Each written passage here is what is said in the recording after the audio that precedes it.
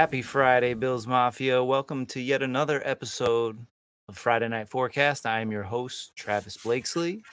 And as always, I got my two friends here. We'll start with Herm. They play to win the game, the Buffalonian. How you doing, Herm? I'm doing great. Looking forward to Kansas City and Buffalo Bills. That's right. And back from his Northern Territory excursion, we have Evan Zinger. How you doing, Evan? I am doing fantastic, Travis. And I have said wedding tomorrow, so I'm not particularly... Well, I'm nervous about it, even though I'm not the one getting married. No, just wait till you are the one. Well, we're happy to have you back. Cody filled in nice for you, but we got the crew back together. All right, for the uninitiated, here on the Friday Night Forecast, we give you our breakdown, takes, predictions, stat lines, you name it, for the upcoming game. And this week, we're going to be diving into what is probably everyone's most anticipated matchup. We finally get our shot at revenge against the Kansas City Chiefs after losing to them twice last year, once in the AFC Championship. If you're out there watching, we would love if you like, subscribe, and share. Just get more views, more traffic, and if you're not able to watch live, you can always catch us on any audio podcast platform. Just search for the Cold Front Report, and you can get all of our shows. We'll keep pumping out a couple shows per week, so send us a nice review. Check us out there. Let's get into last week's game, the 40-0 thumping of Houston. I mean, what more can you say? It was a little rough in the beginning, a little turbulent, but overall, I believe we got the outcome we all anticipated. Dominant defensive performance, great run game, which I know a lot of Bills fans out there are kind of slamming the table for. So we'll get into Allen's performance. How did we think he bounced back after that adversity, Herm? I think he did a great job. He took what they gave him. He hit a couple of long balls, but he looked good. I was very impressed and happy from a personal standpoint. But I thought he did a great job in bouncing back from what looked like a couple of mediocre games. And there were a couple instances in this particular game. I think mentioned to you guys a little bit earlier before we came on the air. They tell me I'm greedy because I thought we should have put up 60 in terms of finishing drives, but he did a great job, and I'm looking forward to him having an outstanding game Sunday. Yeah, I mean, like you said, it's not the fastest start to the season, but I really appreciated the way he kind of reeled it in. I mean, the weather got a little better as the game went on. Evan, you believe that the weather had anything to do with that start, or is that just another one of, the crowd? Can we put into the not being able to play with fans? Can Josh Allen not play under inclement weather as well? Well, I think some of it you could argue is with the weather, and some of it you could just argue is Josh being Josh. And holy crap, my hair is like freaking poking up at the end here. That's freaking awful. My bad. But no, like there were a couple plays I saw from him that you couldn't really attribute to the weather, which I really didn't like. He had that the one snap he couldn't handle from Mitch Morse, where it was Allen like pulling back early. It wasn't like a miscommunication. It was just on Allen. It's another thing. You're not always going to get away with those. And then there was the really bad pass that was almost picked off by Christian Kirksey in the end zone there. That's that he tried to float into Gabe Davis. But he made his usual like stupid, really good throws, especially the one where he ran around like a chicken around like the 40-yard line and then threw it like 50 yards down, like air yards down the field to Diggs. And he cleaned up his game as it went further on, I would say. By terms of solely by terms of like a mechanical standpoint, an accuracy standpoint. Because nowadays I feel like when Josh makes a mistake, it's not to do with his accuracy, it's to do with his decision making. And that's something I still want to see improve. Yeah, you bring up great points. Also, I'd like to add that little QB sneak that turned into a 15, 16-yard gain. That was a blast. That was a fun play. Yeah. That was savvy, and I think he ended up on angry runs for the DDT of that Houston player. It's a bulldog, okay? It's a bulldog. Yeah, they're bulldog. Yeah. Moving on, the O-line, we had a shakeup. We got to see our first start from Spencer Brown, and obviously Ike Buckhurst subbed in there for John Feliciano. But the move to get rid of Ford and Darrell Williams inside, I'll start you. I'll kick it over to you, Evan. How did you like first of all, the personnel decision to move on, and how do you think they performed? Well, first off, I think they performed. I'll say they performed poor to who they played against. Like, I think they overall performed like okay, but still not anything great. My opinion of Spencer Brown, probably the same, I would say. My bigger concern here, and of course I'm going to find any way to just crap on Cody Ford as much as I can, but and granted, this is partly due to Brandon Beane in the front office not finding any solid guard depth or anything like that, is that if you bench Cody Ford, you basically messed up or took a massive gamble on that entire side of your line, because you're shifting Darrell Williams over. He in particular, I thought played not well at all. Because right tackle is by far his more comfortable position. And then Spencer Brown is, another raw athletic project. You can't expect him to be spectacular by his fourth active game. So yeah, like, again, I guess this is just more of a front office thing at this point. The fact that, yeah, they nuked that entire side now. Yeah, I was not surprised. This offense, or this, I don't know if it's the offensive line coach McDermott, whoever has their hand in who plays and who doesn't. This isn't the first time they've shooken up the offensive line on a moment's notice. Herm, how do you feel Spencer Brown? Oh, actually, let me phrase it this way. Do you believe that this move was more indicative of the poor play of Cody Ford, or do you think Spencer Brown has been ascending? Well, I think it's a combination of both, actually. The Spencer Brown, as Evan just said, he's a raw talent, but he played pretty well. But I mean, and it's relative to the competition that he was dealing with last Sunday. It wasn't like he were playing the Steelers' offensive line, but for a raw talent, I do think he's ascending.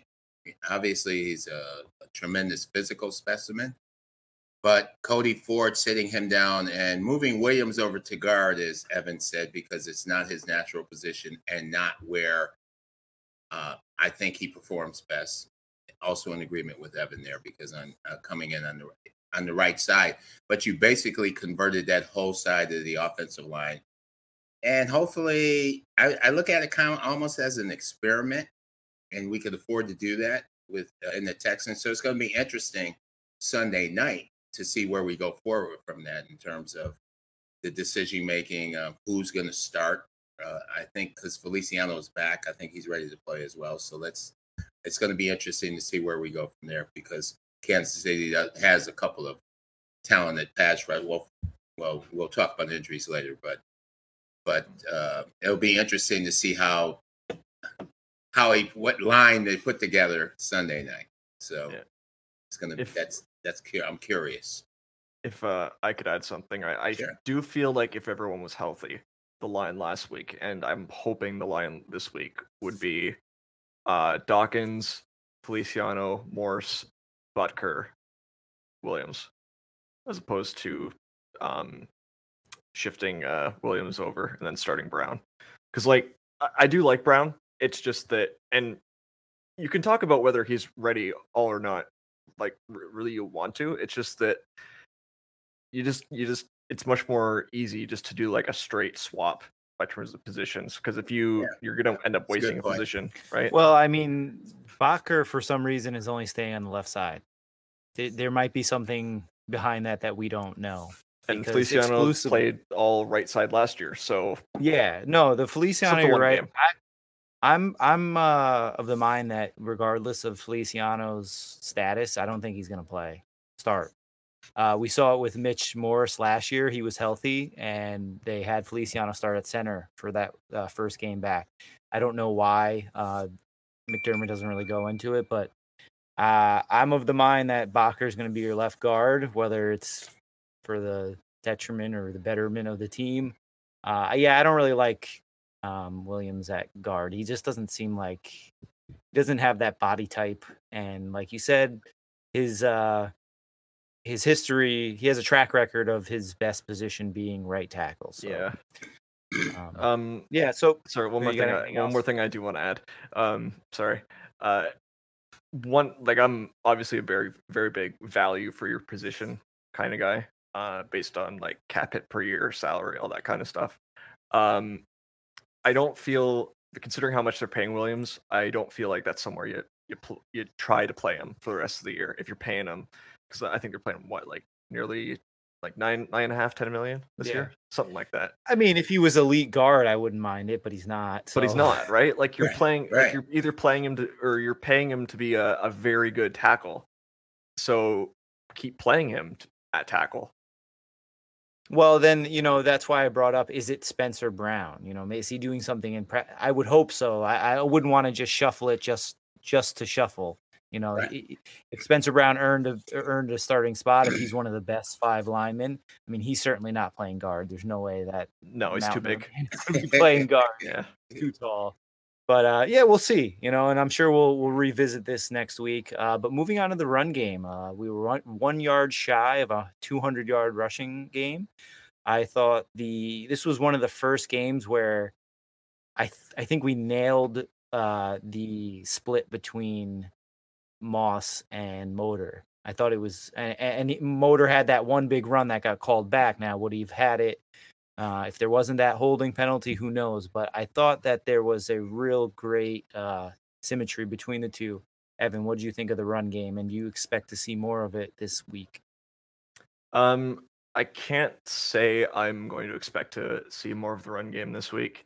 Honestly, a lot of it depends on who gets the ball first, because I think that basically whoever scores first, the other team's going to kind of start to panic, and it's like, okay, it's going to be this kind of game, isn't it? And then they're just going to throw the ball constantly, and then they're going to try to get the running backs into the passing game, which bodes well for Moss, not as much for Singletary, because he's, if I'm being generous, he's a liability out of the backfield catching the ball, I would say. And Moss is decent enough. So I'm not going to expect the same kind of run pass split compared to last week. Granted, I'm hoping we do, because I'm hoping that we pass constantly to begin the game, blow them out, and then just run the rest of the game. But I know realistically that's not going to happen. So yeah, it'll be interesting to see. Herm, how did you like our attack regarding the run game last week? Our run game was fantastic. I think, as you said, the symmetry between Moss and Motor, as you call Singletary, it was great. The substitutions between the two based on situations was great. Singletary had the big run called back for the holding penalty, but Moss made some nice catches. I think the run game was very important. And now, okay, on the Kansas City, on that note with the run game, I'm going to move on there.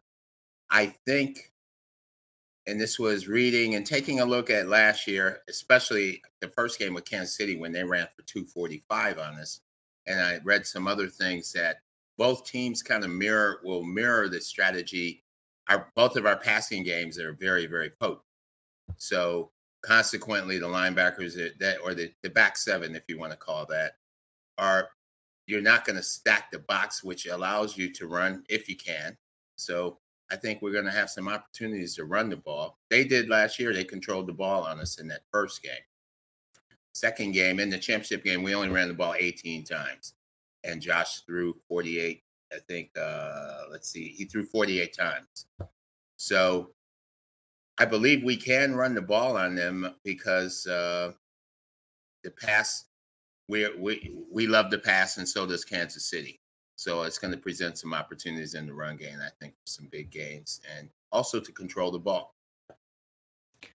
It'll certainly be interesting to see. It's something I'm looking forward to. But let's move on to the defensive side from last week. So I led this topic with no Poyer, no problem. Herm, as you know, I mentioned I was very intrigued to see what life after one of these starting safeties would be like. And I won't say they didn't, it was to the same level, but it didn't seem to miss a beat against an inferior opponent. Evan, what did you think of Jaquan Johnson, Cam Lewis, overall those young guys in the defensive backfield really stepping up?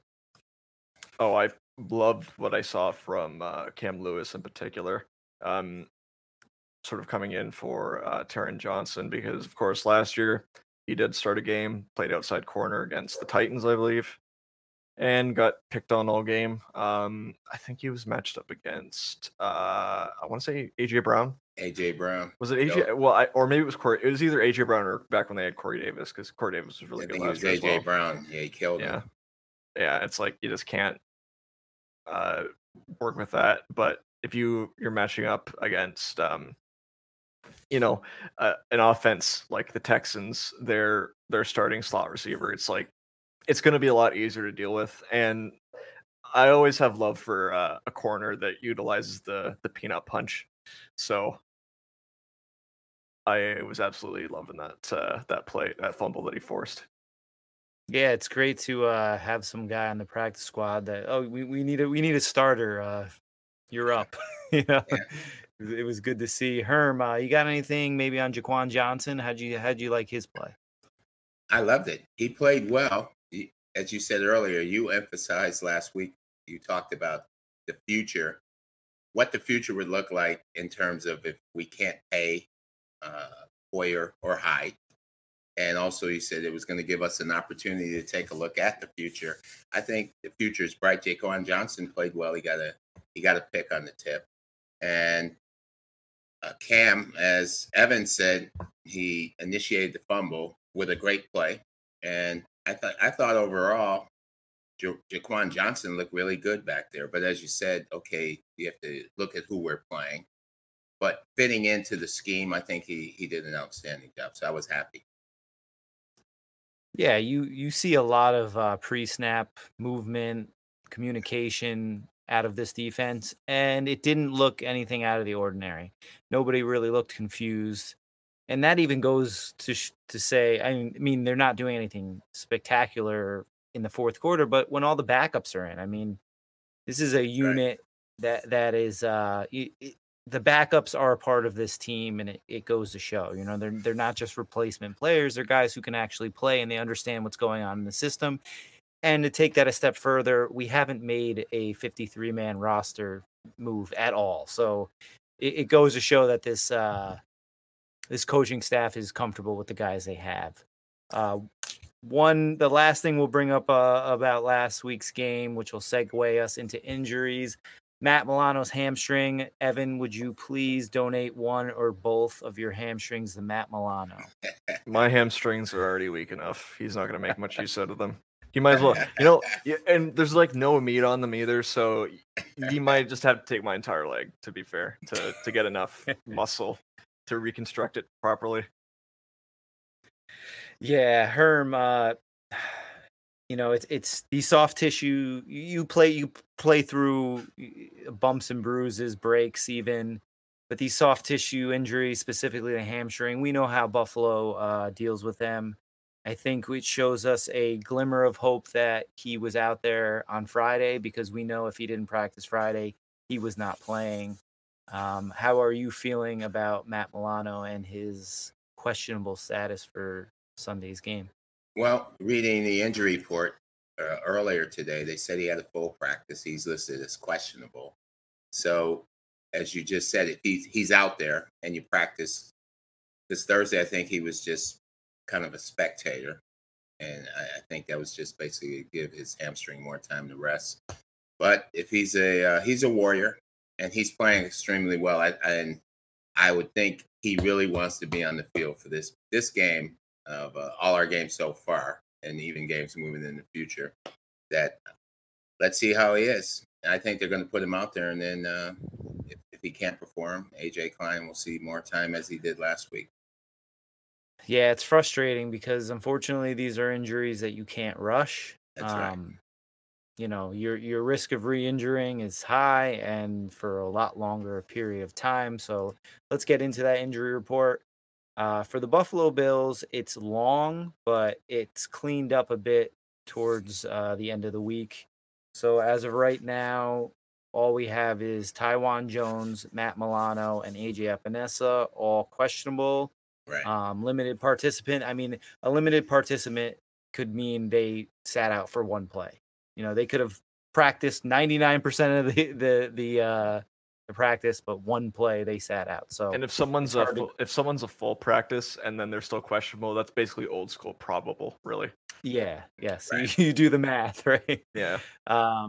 For the Chiefs, they are getting healthy. Chris Jones was their only did not practice on Friday with a wrist. Their I believe it was Andy Reid who just said that he just needs time to heal. So a lot of people are saying that he'll be good to go for the game, but you know, not practicing Friday is not a great sign. And cornerback Charvarius Ward. They're getting back Rashad Fenton. It looks like Frank Clark is going to make his first appearance of the year, I believe. After another hamstring. Yeah. He had a hamstring, yes. Yeah. So, yeah, I mean, at the beginning of the week, it looked like we were both trending in the wrong directions. You know, Buffalo was getting banged up while Kansas City was getting a lot of their defensive players back. I'm not sure how much that will play into things, but, you know, with that, let's get into our opponent. So, as always, we'll just go over the overall stats and rankings. So for the Kansas City Chiefs, their overall offensive stats are 33.5 points per game. That's second. I believe we're tied, right? Yep. I think we're tied with them. They are converting 64.1% on third down, which is first by a mile. I mean, that's an incredible number. 428 yards per game. That's second in the league. 130 rush yards, which is eighth, and 297 pass yards per game, which is fifth. So now we flip to the complete other end of the spectrum, going with their defense. They're giving up 31 points a game. That's 31st in the league. 438 yards a game, 31st in the league. 146 rushing yards. That's 30th in the league. And 292 pass yards, which is 27th in the league. I mean, it's the night and day regarding their offense and defense. Their head coach, Andy Reid, he's got a career win-loss total of 223 wins and 133 losses and one tie. I mean, this is a homegrown coaching tree. He's got 10 coaches under him who are or were head coaches. So you got a fantastic offense, an abysmal defense, and, you know, Hall of Fame head coach and Andy Reid. Herm, you're the big stat guy here. I know you got your numbers ready. Give us a couple stats on some of the playmakers on offense, whether it be Mahomes, Hill, or Kelsey. Well, last week, Tyreek, 11 catches for 186 yards. That speaks for itself. Mahomes threw for about 343, something like that, which, and that was the Philadelphia game. That game actually was pretty close for a while. I think they broke it open late in the third and into the fourth quarter, which kind of surprised me. Philadelphia's defense did a decent job, but He hit some long balls to a long ball in particular to Tyreek. Kelce didn't. He was there. Tyreek was obviously 186 yards or 100 whatever it was, and the buck 80. He was the man, but 11 catches in and of itself. Hilaire ran for over 100 yards. I think he averaged 6 or 7 yards a carry, which is phenomenal to go along with that passing game. And especially looking at what he did to us in that first game last year, he ran for 161 yards. So Mahomes is going to be Mahomes, but at some point in time. But I think defensively, it's hard to shut them down. They're obviously not the backup quarterback of Houston. They're not the backup at Miami, but I believe it's our time. I believe our defense can, if we can shut down. Tyreek Hill had 3 catches against us in the first game last year for 20 yards. Kelce had 5 catches for 65 yards, but they ran the ball for 245 yards. So that's our mission, to stop. Mahomes only threw for 225 in that first game. So the run game, I mean, obviously they had great balance. You threw for 225 and you ran for 243 yards. And that kind of speaks for itself. So tomorrow or Sunday night, I'd like to shut down that run game first and foremost. And because he's going to throw the ball, that's what he does, just like Josh does for us. So that's my feeling. Yeah. He regarding Mahomes, I mean, you got a 72.7 completion percentage. He's getting what was really interesting is he's getting the ball out much quicker this year. I think 2.7 seconds. Right. And when he gets the ball out under 2.5 seconds, he is 90% completion percentage. I mean, that's hard to defend. On the other side, when he holds onto the ball for longer than that, it drops down to 46%. So, that's a huge difference between the two. Sure. So yeah, it's going to be tough. Evan, we all know Kelce Hill makes this team go. Anyone outside of those 3, and maybe give me your thoughts on Gordon, getting his first start in this offense. I'm not going to say much about Gordon because I think he's just a player that, people sort of overreact about because they're still basing it off, like, their current opinion off of, I guess it was like 2013 was his last, like, really big season. Just because he hasn't really played or long term since then doesn't mean all that skill is still the same. They put him on the practice squad initially for a reason. So I think, people are overhyping Josh Gordon and the impact he's going to have. The bigger concern I have with the Chiefs, and this is if I was talking as a Chiefs fan, would be Clyde Edwards-Helaire and the run game in general. Not because it's particularly bad, but because they've been running the ball an awful lot on early downs compared to last year. And even though they've been great on converting third downs, if you have more of them, that's going to be just a net negative thing, regardless of how many of them you convert. So their offense sort of thrives on getting chunk plays or even 6, 7, 8-yard gains on first down, being able to run the ball on second, or as I usually like to do, if it's like 2nd and 1, that's when you take your shot down the field, because if you wildly miss, it's 3rd and 1 and you can run the ball or do a short little play action pass if you want to.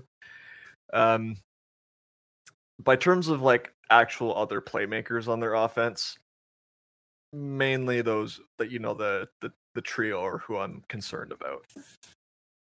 Yeah, Pringle has a couple flashes here and there. Obviously, Mecole Hardman is a speedster, but outside of those 3, there's definitely a drop off in production. I believe no one else has above 10 targets outside of, the main two.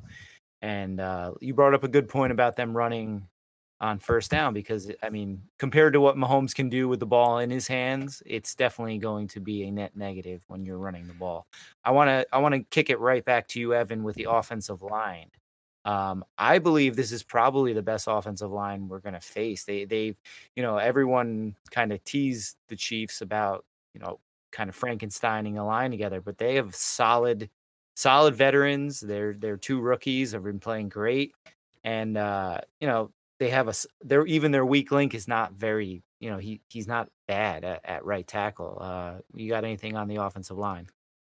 I would say that by terms of like parts of the offensive line, I would definitely agree that it's probably going to be the best one they play all year, especially with Joe Thuney, and then Creed Humphrey has been incredible at center for them. But their tackles have really struggled, and particularly after they traded that first for Orlando Brown Jr., seeing him struggle is very interesting to me. I remember in the offseason there was the whole thing about, no, I'm a left tackle. You got to pay me like a left tackle, and I'm only going to play left tackle. So they trade him to a team, they play him exclusively at left tackle, and then he ends up being significantly worse than he was at right tackle. But yeah, he hasn't been playing very good, and the other tackle spot hasn't been playing very good either.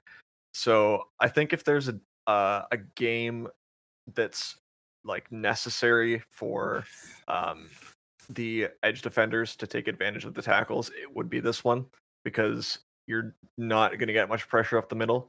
And if Mahomes has pressure from the side, he has shown that he at times will panic and sort of start taking off. But usually it's not a bad thing for a quarterback to keep your eyes down the field, but I feel like he's almost becomes oblivious at times to the pressure around him. Like he will run into sacks instead of like holding the ball too long and taking the sack. He will directly run into a sack, I found.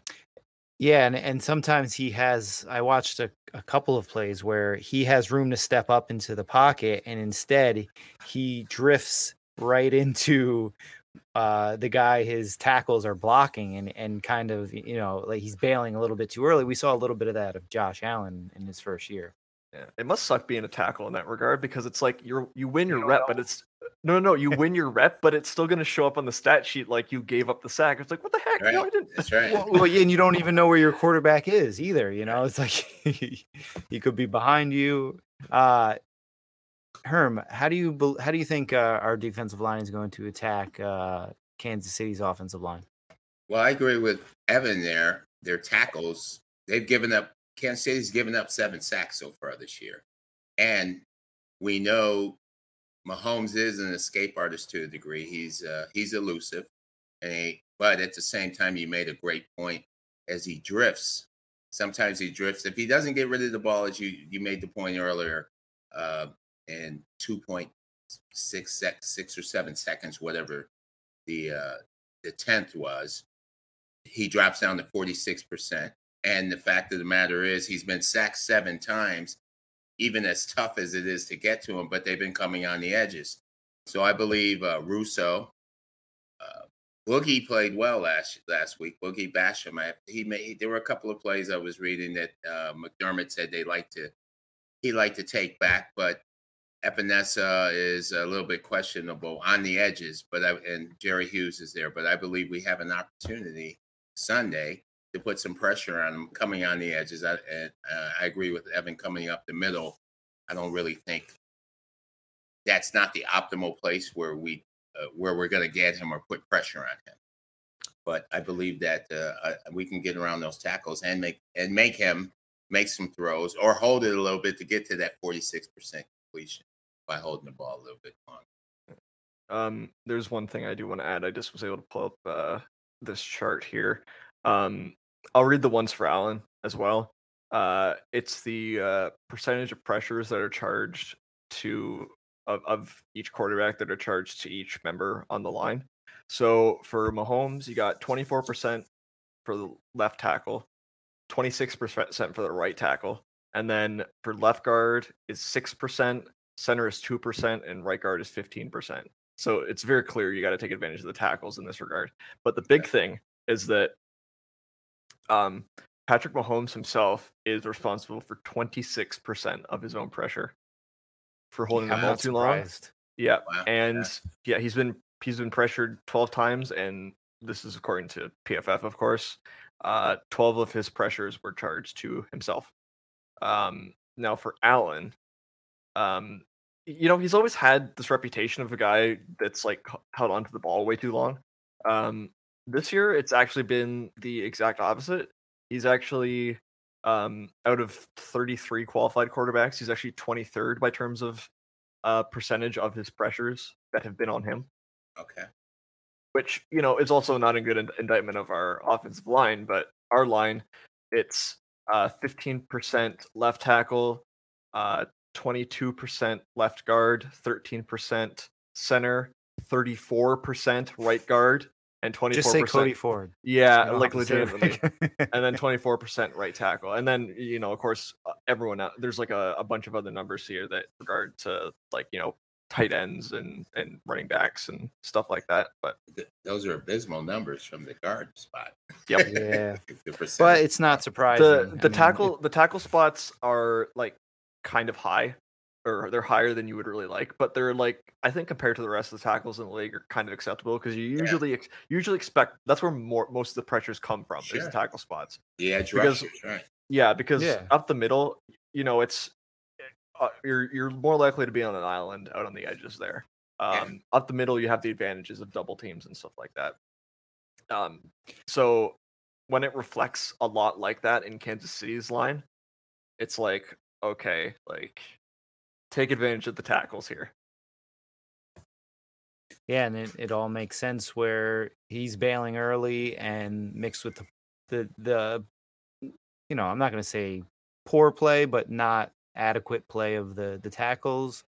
We're going to find out if our improvement on the defensive front really is going to live up to the expectations of the coaching staff and the front office, because clearly that was the MO, and Kansas City was the team in mind when going heavy on the defensive front.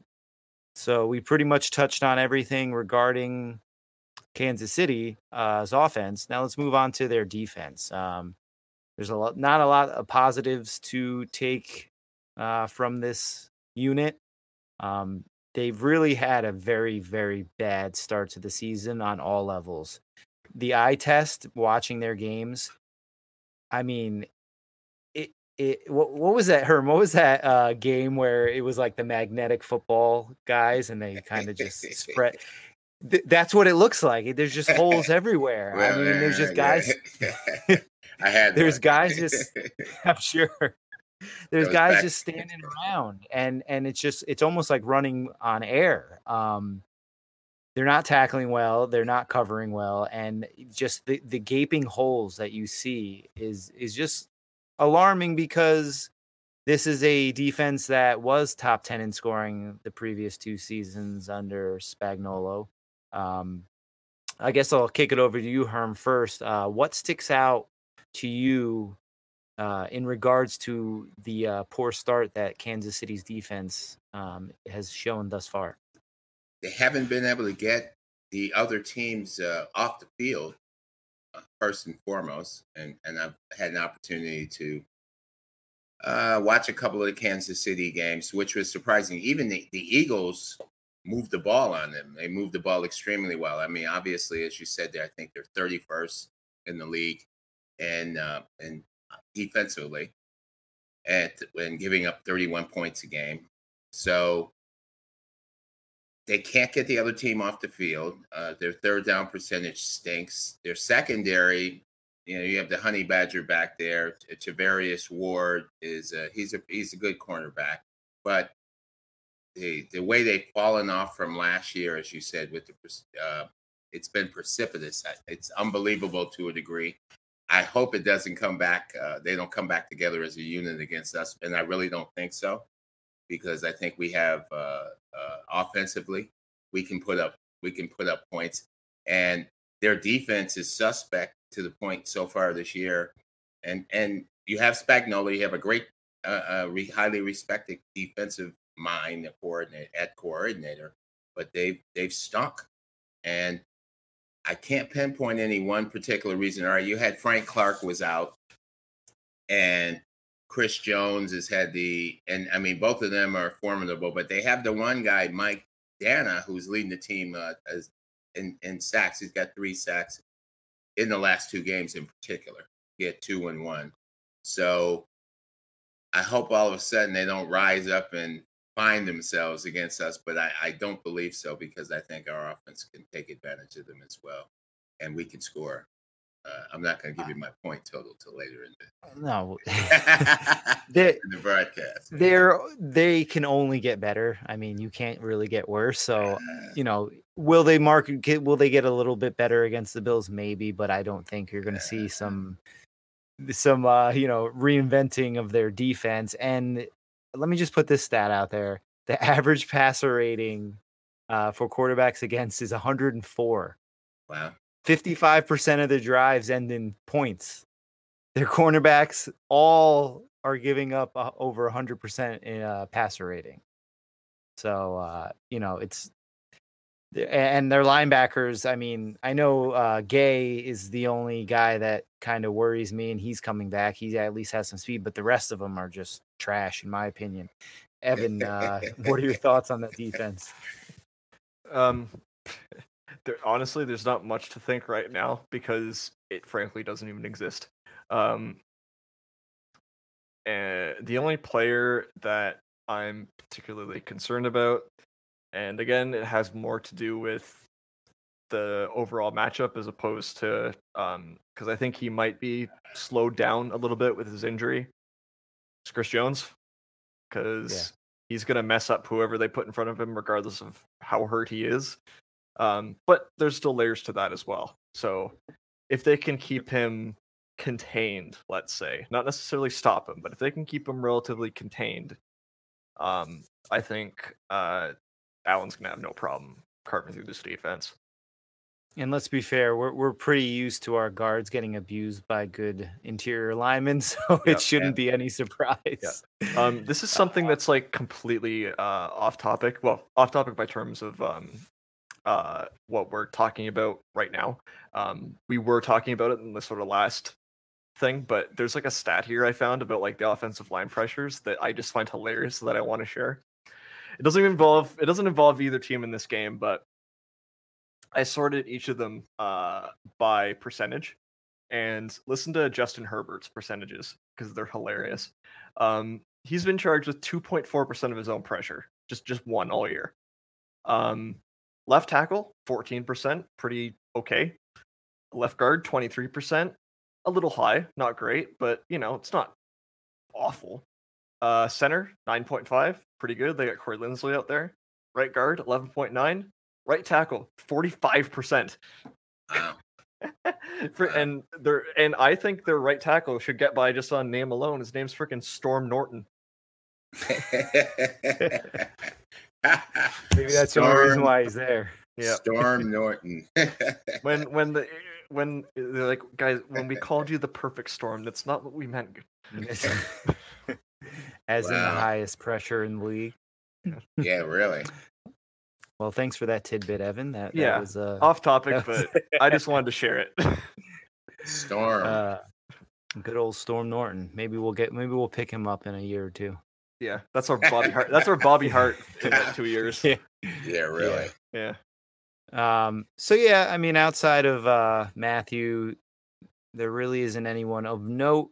In the secondary, like you said,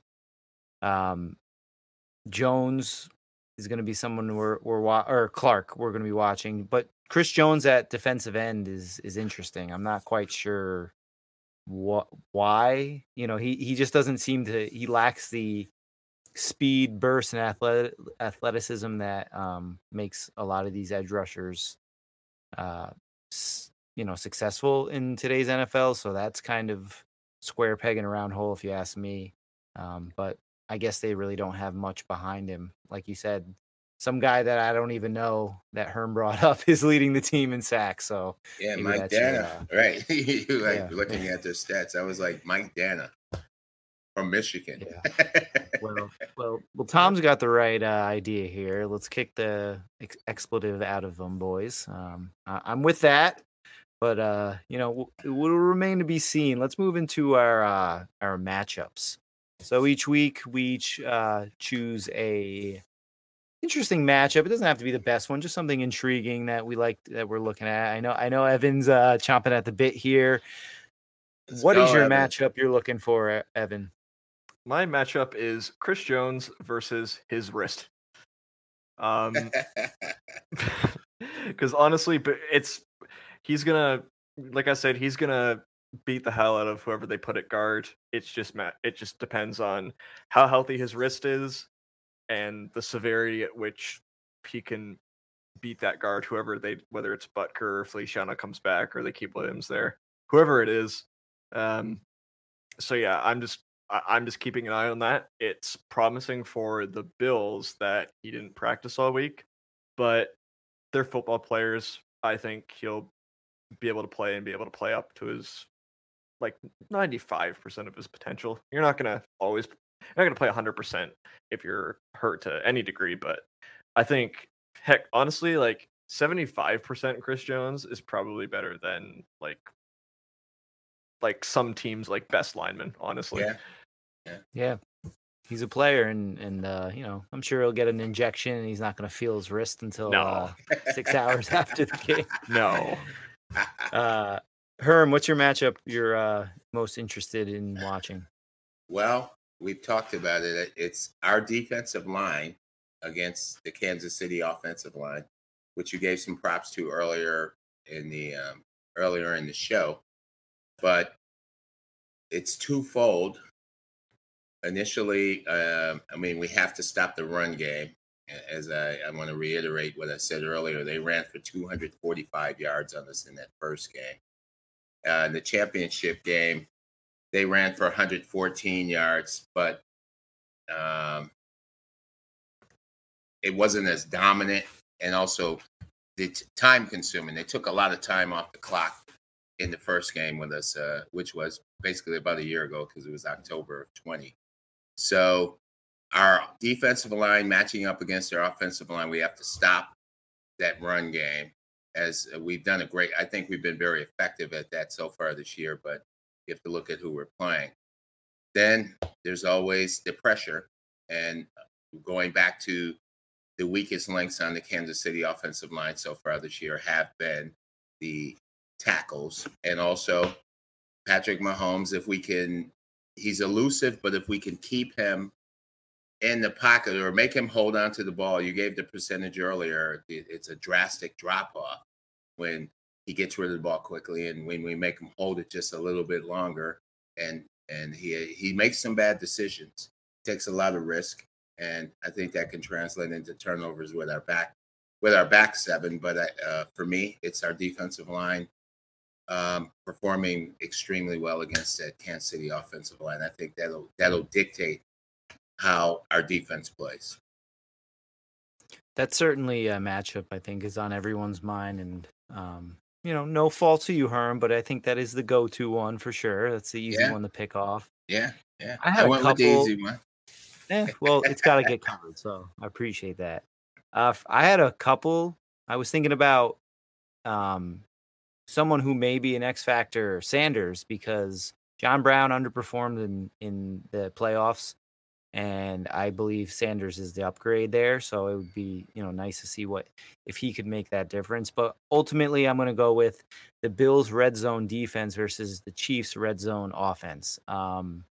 This is strength on strength. The Bills' defensive or defense as a whole in the red zone has been at the top of the league, and Kansas City on offense is pretty much unstoppable down there. I think they're scoring 80% of the time, which is they're scoring touchdowns 80% of the time. So that's unheard of. I mean, this is the old unstoppable force versus the immovable object, and ultimately, if we want to win this game, we're going to have to force them to kick field goals. They're going to get down there.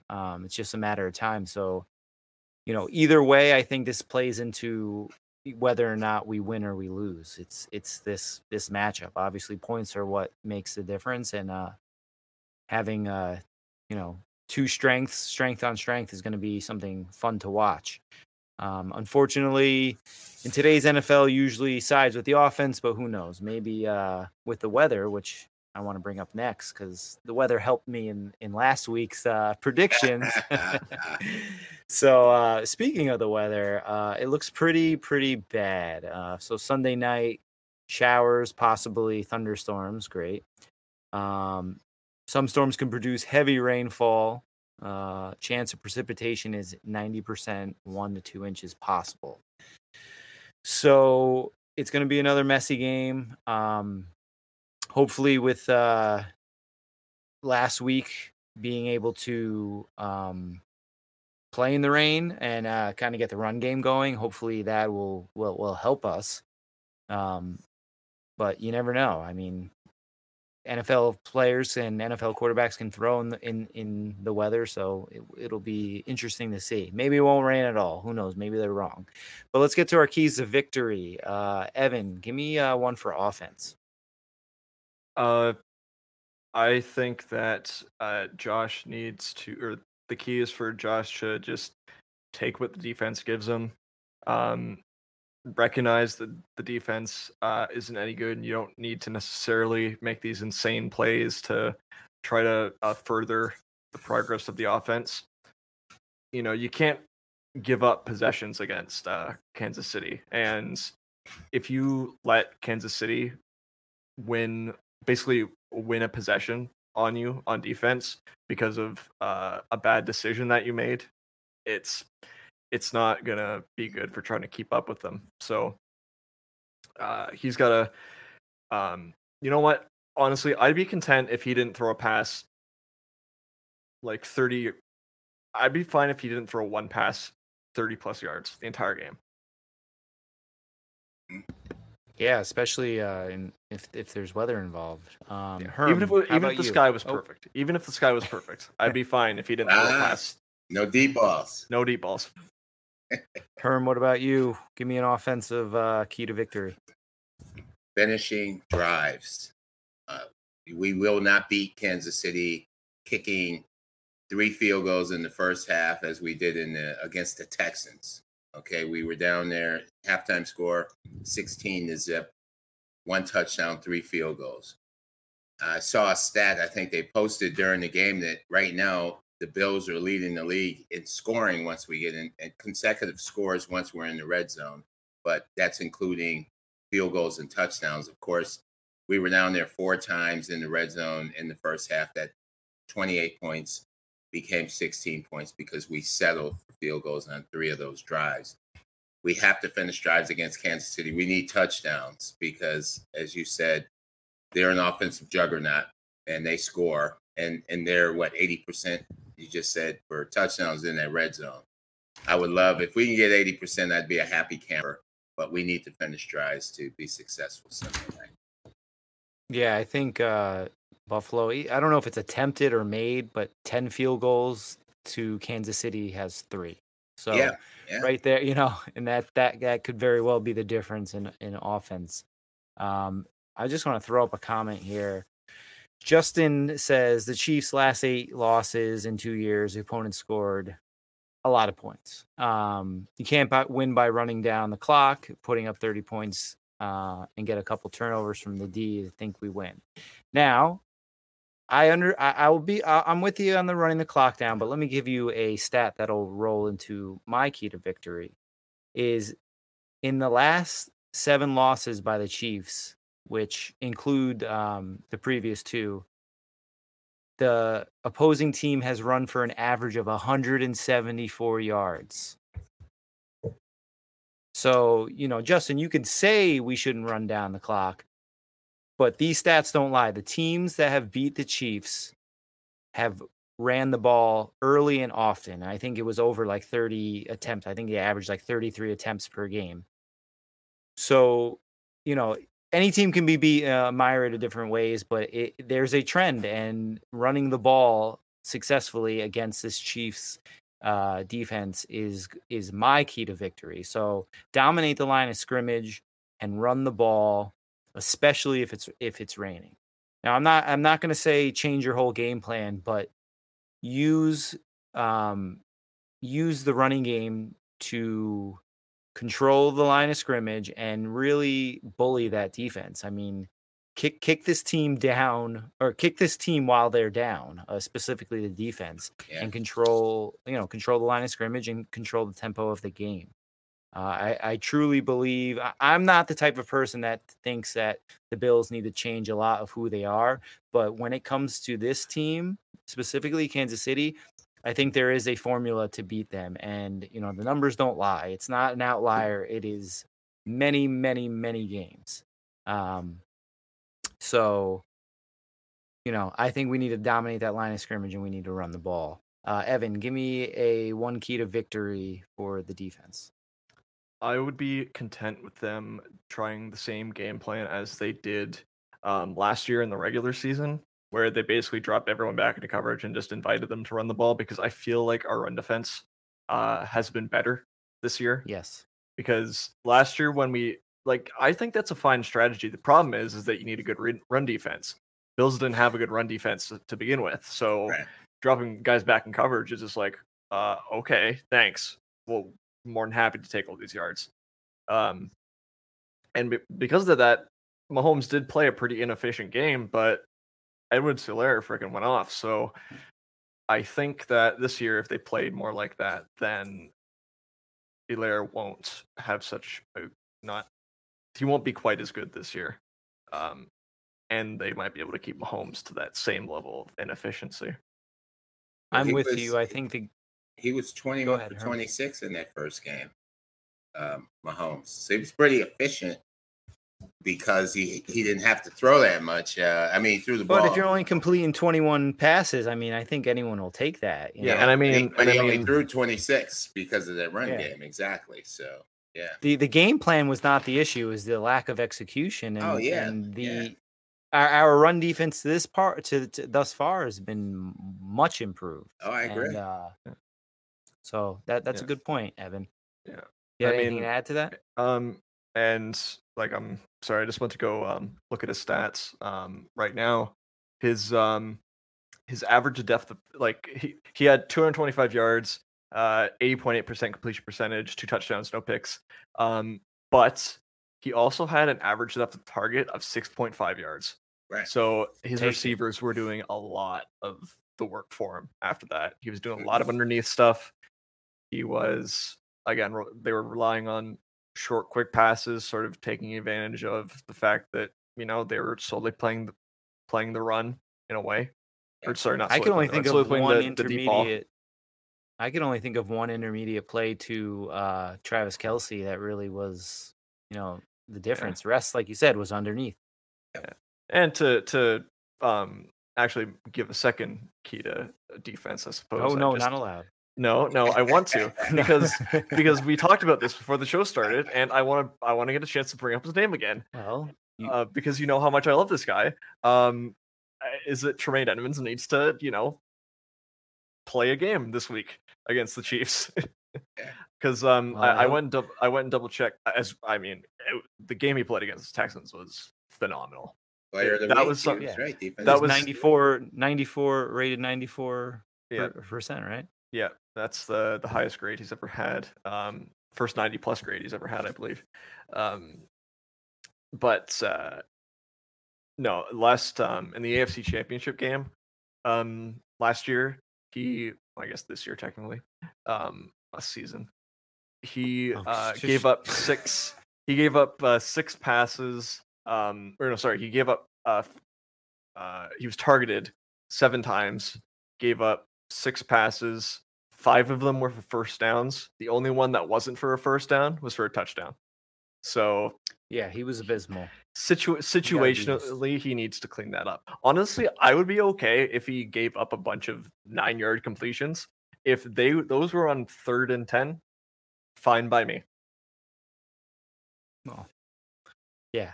I think anyone would Yeah. sign up for that. Yeah, or even 2nd and 10, honestly. It gives you a chance, you know? Yeah. Herm, keys to victory for the defense. Well, for me, it's Kelsey, 13 catches in that championship game. I think that was a record for catches in a championship game. It seemed like every time they needed a third down play, he threw the ball to Kelsey. Kelsey, it seemed like he was open all night in that championship game. I mean, we didn't get blown out, but every time Mahomes wanted to make a play, he went to Kelsey. He made 13 catches. We've had some problems covering tight ends in the past, and he's perhaps the best tight end in the game right now. If not, he's in the top 3. So in the midst of their run game, when Pat Mahomes wants to get rid of the ball quickly, he's looking into Kelsey's going up that seam where he'll turn around in our zone, just find a soft spot, sit there, boom, they're picking up 8, 9, 10, 11. And sometimes he goes a little bit deeper. But for him to get 13 catches, if he catches the ball 13 times Sunday night, we're going to lose the game because that's problematic. We've done a good job. Our safeties, I still think we have the best tandem in the league. So I would think that's going to be a point of emphasis to Leslie Frazier and the rest of our defensive gurus, all the position coaches. But to me, that is key. We need to, if we can shut him down, we got Tyreek Hill, as you say, on the other side. I mean, on the outside, but our run defense is fantastic. But to me, limiting Kelsey as much as we possibly can is one of the big keys. You mentioned the safety play. Unfortunately, I believe Hill will neutralize our safety play because you need to have at least one of those guys over the top, and that is what you put a lot of pressure on the linebackers. Then even in a zone defense, I mean, that's right. Kelsey is finding the seams between the second and third level. So I think you hit it right on the head with that matchup because he, like you said, if he has a game like he did in the AFC Championship game, chances are we are going to lose. Yeah. I mentioned already that our red zone defense versus the red zone offense, so I'm not going to choose that. But what I will say is stating the obvious: get pressure with the front 4. We drafted 2 guys in the first and second round, respectively. We picked up Obata. Obviously, you saw the transformation with AJ Epinesa, and he was also a draft pick. Now it's time to put up or shut up. We have first round draft picks, stars back. We have first round draft picks up and down the line. When Patrick Mahomes is under pressure, he's only completing 46% of his passes. You can't do that by blitzing him because when you blitz him, he's completing 77%. So, everyone knows how to beat Patrick Mahomes. It's just, can you do it? So, point blank period, you got to get pressure with your front 4. And I think there's a lot of telling things that'll happen in this game, whether, it'll be very clear from the onset if we're able to kind of get over that hill of, playing with the Chiefs. We're on the same talent level, but can we actually do it? So yeah, that wraps up that segment. Now let's move on to our favorite, as always, the 5-day forecast. And I made this cool little graphic that'll kind of drop us right there. Look at that. Ooh. All righty. So last week, it wasn't too great for you guys. You had a couple misses, but that's okay. You got a chance to make up for it. I think the running total is I'm at 13 out of 20, and you both are 10 out of 20. So we'll get into our first question, and that will be for Monday. Do we need to audit those stats? You can listen. You want to fact check them? We'll get Facebook. We'll get somebody hired at Facebook to check them for us. The Bills have more rushing yards than the Chiefs.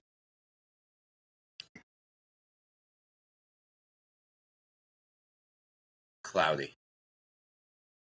Okay. Cloudy. Evan? I'm going to go cloudy as well with that. simply because I do think that the Bills are going to try the same thing, invite them to run again. And the Bills aren't going to be super apt to run the ball. So there you go. I will agree with you with the first part, but I think we are going to run the ball, and I'm going to go clear. So you guys have a chance to make up some ground. Herm, Allen does not turn the ball over. Clear. Oh, Clear. Yeah. Evan, I already know your answer. Yep. Cloudy. Yeah. He'll turn it over once somehow. Even if it's like, 2 minutes left, the game's all wrapped up. He'll throw a pick or something or somehow. Yeah, I mean, I'm going to go cloudy. I'm going to go cloudy as well because, again, you never know what happens in the rain. That's a slippery ball. Who knows? Maybe, no, I'm not even going to say it. No finger issues in this night game. No.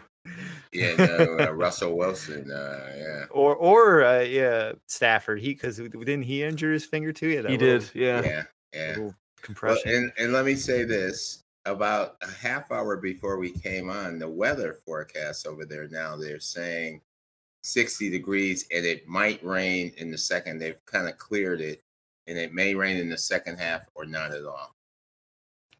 So we shall find out. So wait, this I'm at my weather. I'm at my weather.gov, Herm. The government doesn't lie. Yeah.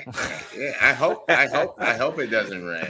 But I had to go when you had weather in the script, I had to go take a look. And of course. Yeah. Of course. I'd love to be a weatherman. You can get paid so well to be wrong. Oh yeah. Well, you're not wrong as long as you don't say 0 or 100. Yeah, really. The forecast. That's it. Yeah, listen, we're there. Wednesday, Herm, Knox extends his touchdown streak. I'm gonna say cloudy, just because he's gonna get some attention paid to him more than he usually does, and I think our outside guys or Beasley will be getting touchdowns, and Moss. So I say cloudy. All right, cloudy. Evan, I'm gonna go with cloudy as well because I feel like they're our receivers match up better against their corners than Knox matches up against their linebackers. I'm a big fan of Willie Gay. He's a good player. Yeah, he's a great all-around player. I think he's really good. And I think he, with another couple of years, I think he could be a top linebacker in the league, honestly. But yeah, I think he'll control Knox. I'm gonna go clear. For some reason, I feel like Knox is going to end up with double-digit touchdowns this year, and I think we're going to see a lot of those plays that we saw. We saw that RPO last week, and then that push pass against Indianapolis, where who knows if that was even supposed to happen. But I just think with the chemistry between those two, when they try to run with Allen and he just kind of finds his way into open space, I can see something like that. And I don't know, was it a rush or was it a pass last year in the AFC Championship? Wasn't it like a little pop pass in the AFC Championship game to Knox for the first touchdown? I remember it now. I remember it, but I can't remember how the play started. Exactly. Yeah, I don't either. It was one of those motions, but I don't know if it was if it was a pass or a handoff technically. But yeah, I'm going to go clear with that one. Herm, for Thursday, Mahomes is sacked 2 or more times. 2 or more. 2 or more. I'm going clear on that one. I think we're ready to get him. Evan? I'm going to go clear with that one as well. That's just a gut feeling. Let's make it a trifecta. Yeah. We can't make up any ground. This one's a wash. Either way, yeah. Right. This one's my favorite one. 2 or more unsportsmanlike conduct penalties.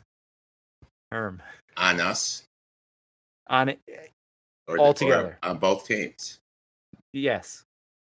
Not combined. No. I'll go 2 or more, cloudy. I think Okay. both teams will be a little disciplined. They know this game's important for both. I agree. I'm going cloudy as well. That was quick cloudy there. I like that one, Evan. Oh, I'm going clear. I think it's definitely going to get chippy. Whether more so at the beginning and the end, depending on, if it's especially if it's not close in the end. I definitely think there's going to be, like we saw last year. Well, originally I was going to say somebody gets ejected because somebody should have been ejected last year for throwing the punch. Who was it? Was that Clark or Jones? Yeah, he threw the punch. You're right, and stayed in the game. You're right. Feliciano, Yeah. So I was gonna go with the ejection, but I was like, I don't know. That's some of them. You got to get 2 penalties to get ejected, unless you throw a punch. So I went with the.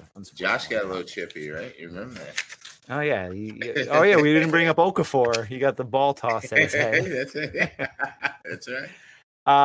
I completely forgot, but we still have time. Game predictions.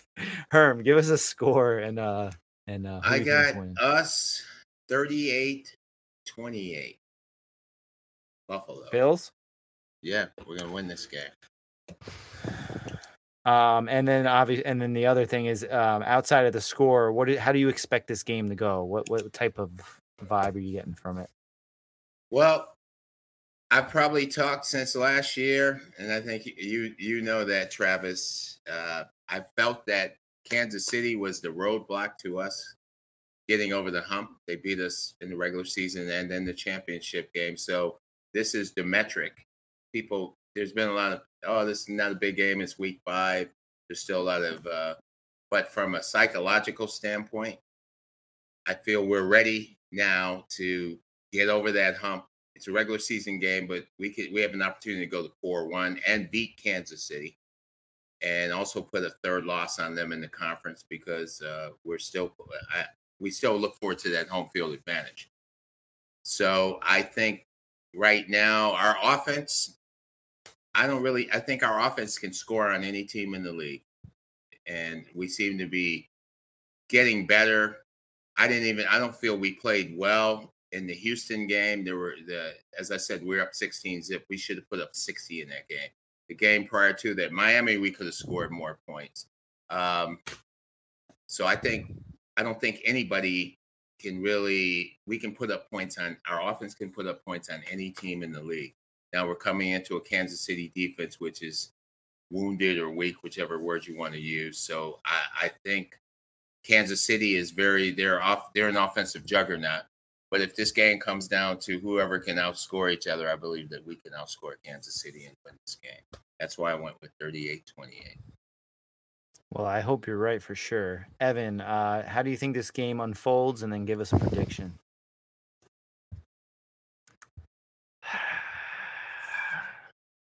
I think the Chiefs win 34-31. I'm sorry. No, it's okay. I just think the Bills aren't quite ready yet. How do you think the game will play out? Like, what are some of your expectations outside of the point total? I feel like Andy Reid's going to come up with something that none of us are really thinking of, and it's going to be like just a unique approach to the game. I can say all I want about the Bills baiting the run, but Reid could come up with different weird play calls to neutralize that, and maybe even try to get a couple play calls going that can actually get them a deep ball. The Bills are the only team that haven't given up a ball or a pass that's gone more than 20 yards in the air so far this year. Yeah. So I think that ends this week, but how much will be the question. Yeah, I mean, you're not off base at all. I think we'll finally get the back and forth game that we've expected. I think the last 2 games didn't really live up to the hype. The first one was close, but it was like death by 1,000 cuts, and it was kind of a boring game. Second game got out of hand early. I think the Bills are going to focus on the run more, and I think the Bills are going to be able to stop the run. I think they're going to employ that. They're going to invite the team to the Kansas City Chiefs to run, but I think they're going to be able to stop it. I think a timely turnover and the last team with the ball wins, and as I'm going to go with the prediction 31-27 Kansas City. I don't want to be disingenuous. I don't think, and let me just say this. I don't think that the Bills can't win. They can certainly win. It's just with the uncertainty of Milano playing, that's huge. And also, if the Chiefs lose this game, just think of the impact that that's going to have on their season. That's right. It's three conference games that they lose. They're already last in their division. This is not just a talented team. This is an extremely well-coached team.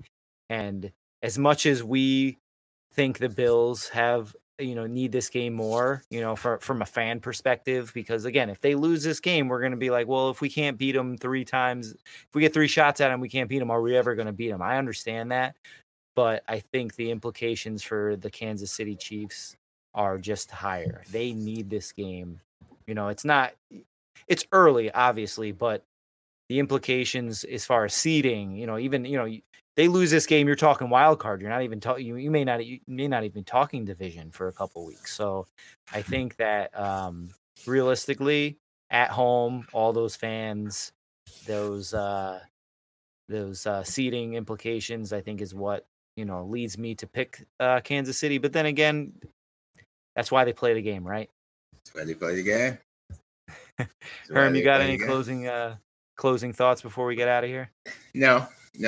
Other than I think it's our time. I think we have the better defense, and as I just said, I believe that our offense right now is moving into another gear, and we can score on anybody. So we're up against a team right now, a defense that gives up a lot of points. This could be the game where I don't feel I'm greedy. They can fulfill my greed. That would be great. I got them with 38, but I'd love to see us get in the 40s on Kansas City. That would be sweet. Evan, give us some closing thoughts. So I got a wedding on Saturday, and then I got Thanksgiving lunch on Sunday. Thankfully, I'm not going to miss the game this week, which is awfully nice. And I'm going to be sitting at Thanksgiving lunch, super nervous about the result. And I hope and because of that, I hope I'm not too quiet around my mother and my grandparents. So yeah, I'm just hoping that I can have a good meal and then come home and watch the Bills kick some butt. That's right. Well, it's interesting. While you're it's Thanksgiving. Yeah, you get a football game on Thanksgiving night. We get a football game on Thanksgiving night. It works out. Well, technically, it's not Thanksgiving. It's technically Monday is Thanksgiving. Monday is, and that's my wife's birthday. My wife's birthday is Sunday. Here we go, 10/10. Oh. I told her she gets to watch the football game, Bills football game with me, Trav, at home.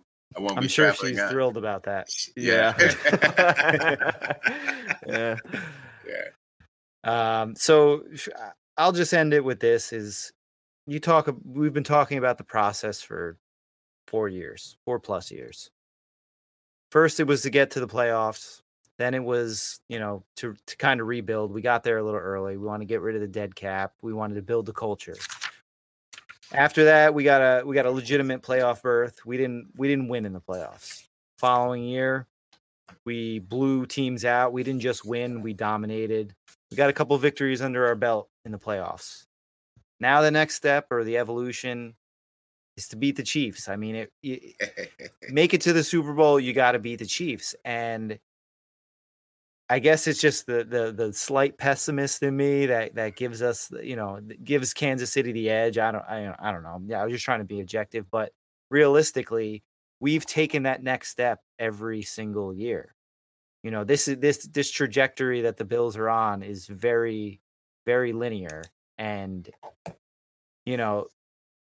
who's to say that, maybe this isn't the game, but I'm sure we'll see them in the playoffs. And ultimately, this game doesn't matter as much because I'm sure we're going to see them again.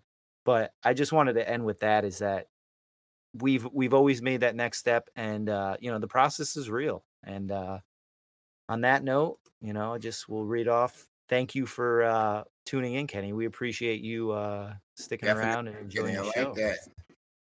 So let's hope me and Evan are wrong. Let's have Herm on his high horse next Friday. Until then, keep it locked in with the Cold Front Report. Go Bills. Go Bills.